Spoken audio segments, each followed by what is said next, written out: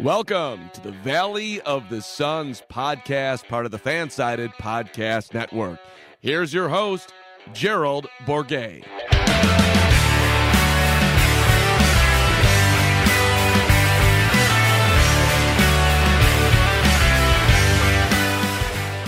Welcome, Valley boys and girls, to another episode of the Valley of the Suns podcast, part of the Fansided Podcast Network.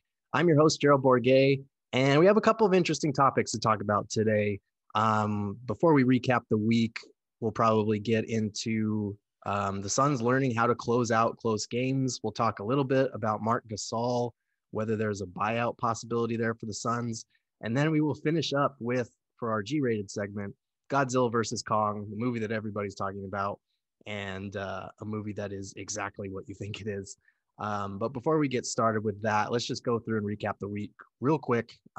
Devin Booker obviously came up big for the Suns in their latest game against the Bulls on Wednesday night. He went off for 45 points, 17 of 24 shooting, made 2 of his 5 threes, which is impressive that he got to 45 on only 5 3-point attempts. The best thing about that was maybe that he got to the line 10 times, made 9 of those. And he had that dagger layup going past Nikola Vucevic, which put Phoenix up 5 with 35 seconds left and pretty much, effectively iced the game out, which was good to see because it snapped a streak for him of kind of going cold in the clutch. He had missed 12 straight shots in crunch time, which is defined as last 5 minutes of a game with the score within 5 points. He had missed 12 straight shots in the clutch in that scenario, dating back to February 24th. So this was good to see him kind of get out of that slump, hit a clutch shot, lead the Suns to victory, and he did it on a night where he dropped 45. So good things all around for Devin Booker. He kind of needed a game like that, and he had said after, I think it was the Hawks game, it was either the Hawks game or the Bulls game, that he had said, I feel like I've been missing some shots that I should be making, especially in those fourth quarter scenarios where the Suns have been struggling recently, like we talked about on the last show. But we should also give a shout out to Dario Saric for the way that he bounced back. Literally last episode, we had been talking about some of the areas he's been struggling, especially with his shooting and scoring. He's bounced back in a big way in the 2 games since then. He put up 20 points, 5 rebounds, and 2 assists against the Hawks. In only 18 minutes, he shot 7 of 8 from the floor, made all 3 of his 3-pointers, and was a plus 12 in that win over the Hawks. And then second night of a back-to-back against the Bulls, he dropped 16 points, 5 rebounds, 2 assists, made 6 of his 9 shots, made 3 of his 5 3-pointers, and was a plus 3 in his 20 minutes. So really good production out of him in very limited time. He's made 3 threes in each of those games. That's probably not sustainable, but it's been good to see Saric kind of bounce back and put the ball in the hole again. And we need to give you one last update on the Suns starting lineup with Jay Crowder. We've been tracking this all season long, but that lineup is now up to a plus 2.4 net rating in 513 minutes together on the season. Obviously, that's the Suns' most played lineup by far. And even better, since the middle of February, that lineup has a net rating of plus 9.3. And that's in 298 minutes over 20 games together. So in the last 20 games or so, that starting lineup has been really good, nearly a plus 10 net rating there. So seems like that Jay Crowder group has finally started to figure out, which is good news for the Suns, especially if, Dario Saric and Cam Payne and Cam Johnson can hold down the bench unit. The Suns are starting to look like they've got a coherent playoff rotation for sure. And part of that, our first topic for this episode, is their ability to close out games. Now, the Suns as a whole have not been a very good clutch team this season. I think their point differential in the clutch now is neutral. It's just 0. But that's actually an improvement from where they were just a few weeks ago. And they're kind of getting in this habit of doing just enough to win games, for better or worse. That's both a compliment and an insult. Because you look at their last 4 opponents, or last 5 even, if you count that loss to the Magic. But they played, the Magic, the Raptors, who are basically falling apart. They played the Hornets, who are, a top 4, top 5 team in the East, but that's not really saying much. They're kind of hovering around 500. Then you've got the Hawks, who same deal, are kind of hovering around 500. And then you've got the Bulls, who were very shorthanded. They're missing Zach LaVine and Kobe White on Wednesday. And, I'm pretty sure they're a sub 500 team as well. So inferior opponents all around. The Suns are barely eking out wins against these teams, which is both good and bad. We've talked about the bad. We've talked about how their fourth quarter offense hasn't been great. We've talked about how they play down to their competition, but in a weird way, they are kind of getting practice for what they might see in the playoffs, potential scenarios where they let teams back into games and have to hold on to a lead when another team has all the momentum.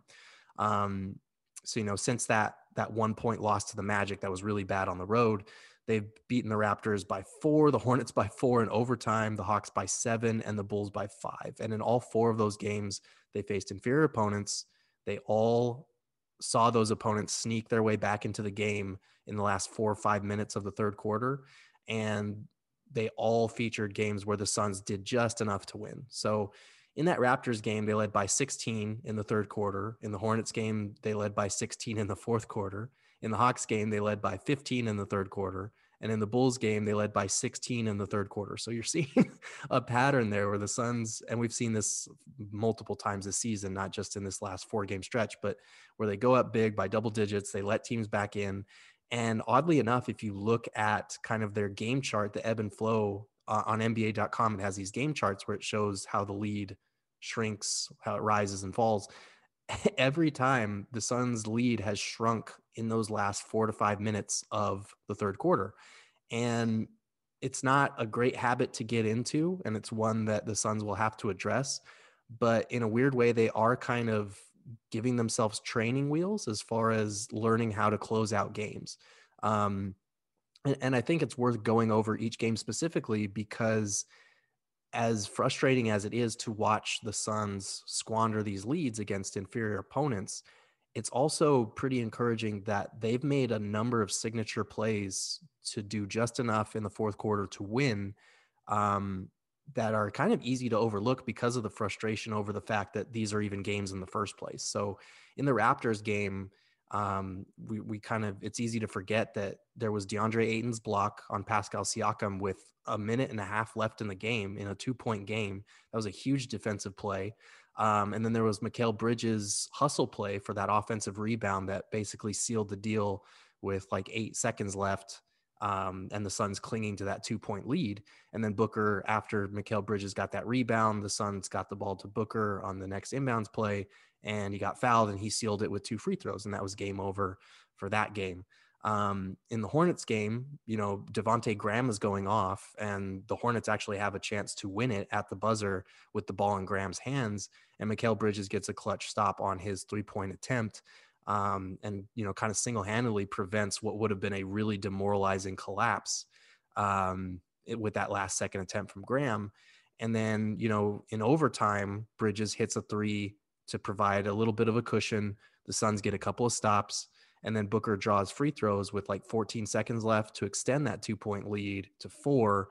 I'm pretty sure Devontae Graham got fouled on the next play, so they cut it to 2 again, and then Chris Paul sealed it with free throws with 2 seconds left or whatever it was. But the point is, they're doing enough to close out games. Even in that game where they had no business being in overtime, that turned out to be an okay win, not a good win, but an okay win, because it was actually their first overtime win on the season. They were 0-3 to that point.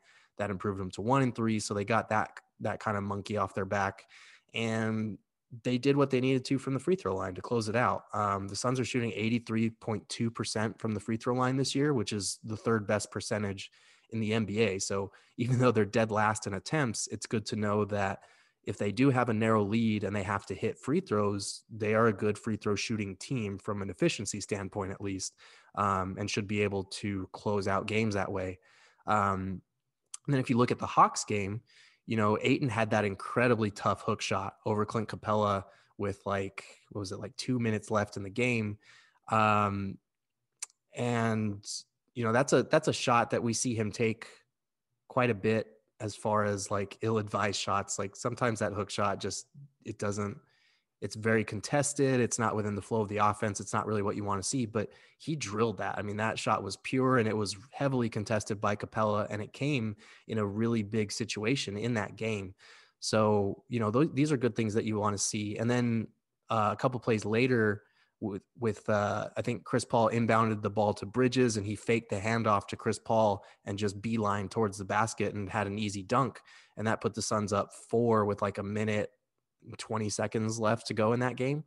And then Ayton, the Hawks come down and cut it to 1. I think Bogdanovich hit a 3. And then the Suns come back down and Ayton gets a putback with like 50 seconds left or whatever it was. So these are big plays that Ayton and Bridges are making in the clutch that are really encouraging because, obviously Chris Paul and Devin Booker are going to be the go-to guys on offense, but when you see Bridges making those hustle offensive rebounds or getting stops or even making a smart play like that drive to the basket for a dunk, and then you see Ayton hitting, getting a clutch block on Siakam, hitting that hook shot, getting that putback. These are all really big things. And he did it again against the Bulls the other night. He had like 3 consecutive stops against Nikola Vucevic when the Suns really needed stops because the Bulls had, I think they tied it with like 3 minutes to go in the game. So these are all really encouraging things to see. And then the execution in that Bulls or in that Hawks game, Jay Crowder hits that 3-pointer and gets fouled to put the Suns up. They were up 3 and he extends it to 7 and effectively ices the game. And then in the Bulls game, as we noted, there was Ayton getting stops on Vucevic. There was Devin Booker's layup driving past Vucevic. And just the fact that the Suns scored, I think 14 of their last 20 points from the free throw line, which is very unlike them. That's a good sign that they're able to get to the line when they need to. And I'm not saying that the Suns are like intentionally playing with their food so that they can let bad teams back in the game so they can get practice in these areas. That would be kind of asinine to assume that this team has that much control to where they're like, okay, we'll take our foot off the gas a little bit. We'll let them back in. That way we can practice our late game scenarios. Like, that's not how it works. But they are kind of serving as like training wheels for what they might see against better teams. And that's encouraging because the Suns have already played like an elite team against quality competition. They have, I think, either the best or second best record against teams with winning records in the NBA. And they played really well against the best teams in the NBA this season. So that is encouraging that they are kind of getting this practice, even if it feels frustrating because these are lesser teams that shouldn't even be in the game with the Suns. It is encouraging that they're getting this practice in. They're getting to play in these late game scenarios, like Devin Booker said, kind of being thrown into the fire in that way. And Chris Paul is right. He said after both the Hawks game and the Bulls game that their execution needs to be better, that, he's happy with the way they're executing late in games and doing enough to win, but they shouldn't even be in that position. He's absolutely right. But if we're looking for a silver lining in the Suns letting all these teams back into the games and basically playing the same game over and over on repeat, it is that they're getting this practice, that they are doing enough to continue winning, and that this could come in handy when they find themselves in a similar scenario against better teams in the regular season or in the playoffs. So looking for that silver lining, there it is. But we should also talk about Marc Gasol, who is kind of in an interesting place with the Los Angeles Lakers right now. So Gasol hasn't spoken to the media 3 straight times since the Andre Drummond signing was announced. And in Drummond's first game on Wednesday night, he only played 6 minutes and they were all, fourth quarter garbage time minutes, basically. So Drummond hurt his toe in that game. I think his entire toenail came off, which is gross, but like, we don't know how severe that toe injury is, how long it's going to keep him out. I feel like that's a major discomfort thing, but not necessarily something that he won't be able to return soon or play through. But it really does feel like, even with Drummond's toe injury, that we're heading towards a buyout, even with the toe injury, even with Anthony Davis currently still sidelined and the Lakers in need of any help they can get. Guys don't avoid talking to the media unless something is bothering them. And I don't think it's because it's one of those Kyrie Irving situations where he feels stunted by the media or whatever it might be. So this is a guy that the Suns should definitely keep an eye on. And he hasn't been great this season. The Lakers, there's been reports that the Lakers are not happy with the Marc Gasol experience thus far. And it would make sense because he's only averaging like 4.8 points per game, 3.9 rebounds, under 2 assists a game, 1.2 blocks. He's only shooting like 40% from the field and just under 35% from three, which is okay for a big man. Like, that's not terrible, but he really has not been great for the Lakers. And it's becoming more obvious with LeBron James and with Anthony Davis out that, he might not be fit for an NBA Finals run in that kind of prominent role. Like, until they got Drummond, he started all 38 of his games for the Lakers. And, on another team, that's not what he would be doing. On another contender, he wouldn't be starting. And I don't know if that's something that could hinder a signing there, because if he were to join the Suns, I don't know if you would want him in the backup role even over Dario Saric. And people keep saying, like, we need a backup five. We need a backup five. No, we don't. Like, Dario Saric is phenomenal in that role. You need like a third string big, so that if there are matchups where he's getting killed on the glass or he's just outsized and he's having a bad game and what he brings on the other end isn't making up for it, then yes, you could use some length. You could use some size on the interior. But the Suns don't need a backup big. They need a third string big as insurance in case Dario Saric gets injured, or on a night when DeAndre Ayton is in foul trouble, especially, and they're really lacking size. They need a third string big who can come in and play with that second unit. Marc Gasol would be really good in that role. I don't know if that's a role he would be willing to embrace, because, if he's unhappy with his role on the Lakers now that he's kind of being passed by Drummond and Montrezl Harrell in that lineup and at the 5 spot, I don't know if he'd be happy, playing that kind of same third string role in Phoenix, which is a team that, they might be higher in the standings than the Lakers, but I think we can all agree that with a healthy LeBron James and Anthony Davis, most people are going to pick the Lakers over the Suns in a 7-game series. They just are, especially because the Suns have so many unproven playoff players at this point, guys who haven't even been to the postseason yet. But if he would be willing to take on that role, if he does see the Suns as sort of an upgrade from his current situation, if he's just unhappy in LA, unhappy with their experience, because right now they have lost quite a bit of games. I think they're 1-5 in their last 6 games or so without LeBron. And they're like 9-12 since Anthony Davis went down in February. So they haven't been doing a lot of winning lately. So maybe the losing is kind of compounding a bad situation, but it is something to keep an eye on, because if it does progress to the point where the Lakers buy him out, the Suns would really have to think hard about cutting someone and making room for Marc Gasol. You're probably looking at Etuan Moore or Frank Kaminsky getting cut in that scenario.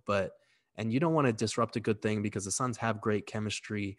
But if it's like an end of the rotation kind of guy, and you can get a proven playoff competitor, guy who has experience, who can pass, who can spread the floor, who can sort of defend. He's a step slow now, but just in terms of the experience, the sheer mass that he would bring on the interior, like, it's something that the Suns should at least consider if he gets bought out.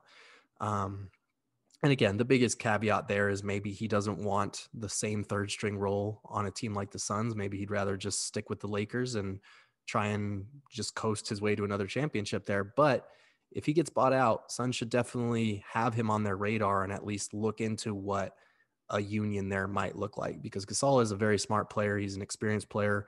Until this kind of recent, streak of being upset over the Drummond thing, he's been known as a very good veteran for young guys in this league. So he would definitely have something to add to this team, even if it's only in a third string role. But that's going to do it for Suns Talk today. We're going to take a quick break and be right back after this. All right. So for today's G-rated segment, we are going to be talking about Godzilla versus Kong, which is the new movie that just hit HBO Max. It's in theaters as well. I watched it on HBO Max, and I'm kind of jealous that I didn't get to go see it in theaters. I'm still a little wary about being in any public settings with the virus going on until I get the second dose of this vaccine. But I really actually kind of enjoyed it. And I feel like this movie is exactly what you would expect from this type of movie. It's a giant pissed off monkey against a giant thick boy lizard, and it's really kind of fun to watch. Like, the fight scenes were as epic as you would hope for. Again, that's an area where I wish I could have seen it in theaters, because with the sound bumping and, seeing it in theaters or seeing it in IMAX, like, holy shit, that would have been mind blowing. But the CGI was pretty solid. I felt like the fight scenes were entertaining. And best of all, they kind of gave both legends their chance to shine. Like, I feel like both fan bases are going to walk away from this movie thinking that their guy won, even though Godzilla totally won. But no spoilers either. I'm just joking around. But um, I feel like it was a very fitting tribute to both Godzilla and King Kong in letting them have their moments of glory. And kind of predictably, all of the scenes involving humans were just kind of bad. Like, you could see that coming just from the trailer. And that's kind of been the case for most of the movies leading up to this, like Kong Skull Island and Godzilla King of Monsters and just Godzilla in general. Like, the stuff with the humans wasn't very good, and in here especially, it's not good. Like, most of the human subplots are just very boring or straightforward or just dry. Like, a lot of the dialogue is pretty bad, but you know it is what it is. Like, there's zero character development, for one thing. Like, Alexander Skarsgård's character, he's a scientist, has like zero backstory whatsoever, so there's like no stakes for anything that he's doing. And it's cool that they have the continuity from like some of the other characters showing up from these past few movies to kind of establish this universe, I guess. Like, it had Millie Bobby Brown, who plays, you might know her as Eleven from Stranger Things. Like, she was in the first two Godzilla movies, so she returns here. But they just don't give these characters much to do, really, which is fine, because like I said, the whole focus is big pissed off monkey versus big pissed off lizard, and that's all we're really here to see anyway. But like, those scenes are kind of painful. Like, the comedic relief attempts are bad. Like, I love Brian Tyree Henry and Julian Dennison, who you might remember as Fire Fist, the kind of kid sidekick from Deadpool 2. Both of them are great, but their dialogue doesn't give them shit to work with here. Like, their attempts at comedic relief are just really bad. But let's be honest, that's not what you're here for. You're not here for poignant dialogue. You're not here for exposition on the human condition. You're not here for even a coherent plot, really. Like, you're here to watch big ass monsters duke it out, and there is plenty of that. The movie kind of, I feel like this is a strength, but the movie knows what it is. It doesn't try to be more than that, and it fully leans into kind of just the ridiculousness of it all and just giving the people what they want, and that's all we're here for. So it's better for it in that way. To be honest, one of my biggest criticisms of the film is not like the character development stuff or the stuff with the actual human actors. It's, there could have been more fighting. Like, there's the showdown kind of early on in the movie, where they're taking Kong by the boat to try to get him to this hollow, what is it called? Hollow space or hollow energy, I don't remember. But it's, again, the plot is not great. But they're trying to get him to this energy source, to direct them to this energy source, basically, that they can use to fight Godzilla, rein him in or whatever. But really, the bad guys who are working for Apex Technology, spoiler alert, the guys named Apex are trying to one up Mother Nature, but they're trying to find this energy source to power up their own Mecha Godzilla suit, basically, that they harness the power of, I forget what the monster's name from the last one, but the one with the three heads, that has like a telepathic connection between the heads. They basically establish a connection between that head and the head of this robot that they're building. And so they're trying to get this energy source from basically the Earth's core, where King Kong's home used to be, to power up this suit so that they can fight Godzilla and basically be the apex species again. So they're taking Kong on this boat to get him there. And wouldn't you know it, Godzilla shows up, because they have this, lifelong feud or whatever between giant monkeys and giant lizards. And that fight scene's pretty cool. And then obviously the end is very cool with their final showdown in Hong Kong. So it's like, those sequences are really well done. I honestly felt like we could have done with more fight scenes between Kong and Godzilla. Maybe it would have been a little overbearing if they had another one. Maybe it would have lessened the impact of when they actually do duke it out. But yeah, I really do feel like there could have been more action, more fighting in this movie. And that might be my biggest complaint against it, honestly, because the action and fighting sequences that were involved were actually really cool and really well done. I will say this for the movie, as far as having a little bit more depth than I was expecting, there is kind of a clever little bit of symbolism about man's machinations versus forces of nature. So the original Godzilla movie, when it came out in 1954, was meant to be a way for Japan dealing with trauma, basically, because this was coming in the wake of the bombings, the nuclear bombings of Nagasaki and Hiroshima. And the message was basically that, this force of nature is punishing mankind for nuclear warfare, basically. And in this movie, the message is a little bit different. It's evolved since then, obviously. But, Godzilla and King Kong are these massive forces of nature, and they're on this collision course. And then they kind of change gears and switch it up to take down this giant Mecha Godzilla robot. And it's kind of on the nose. It might be a little obvious. I don't know if anyone who watched the movie even picked up on this, but it's, the blatant message there is forces of nature will always overcome mankind's machinations and our desire to be dominant. And basically, I don't want to say it's all about like climate change or pin it on one specific issue, but it does kind of feel like this message is, hey, maybe we should stop fucking up the earth and let forces of nature prevail here and stop ruining the earth, basically. So again, maybe it was on the nose. It felt a little on the nose for me. Maybe it didn't even stand out to you because, like I said, this is just a movie about a giant monkey fighting a giant lizard, and it's really entertaining at just that. But that was kind of something that stood out to me that I thought was kind of clever and dates back to the original's kind of satirical commentary, because obviously that movie was just about a giant lizard destroying everything, but like it also was very dark and very poignant in how in conveying that message, as far as like mankind is being punished for doing these evil things, for this nuclear warfare, for disrupting Mother Earth, basically. And that message kind of came back in a different way in this one. So I thought that was kind of interesting and a nice tribute to the original way back in the day. But for my G rating for this movie, I'm going to give it a 7 out of 10. Again, it's not breaking the wheel. It's not some fantastic piece of cinema that you need to see. But if you're looking to be entertained for 2 hours and watch giant CGI monsters fight each other, it's pretty damn entertaining and it's good for what it is. So I would recommend it. It's like I said, it's just pure entertainment. Not a lot of thought goes into it, and that's totally okay. You wouldn't be blamed if you're looking at your phone during some of the human dominant scenes.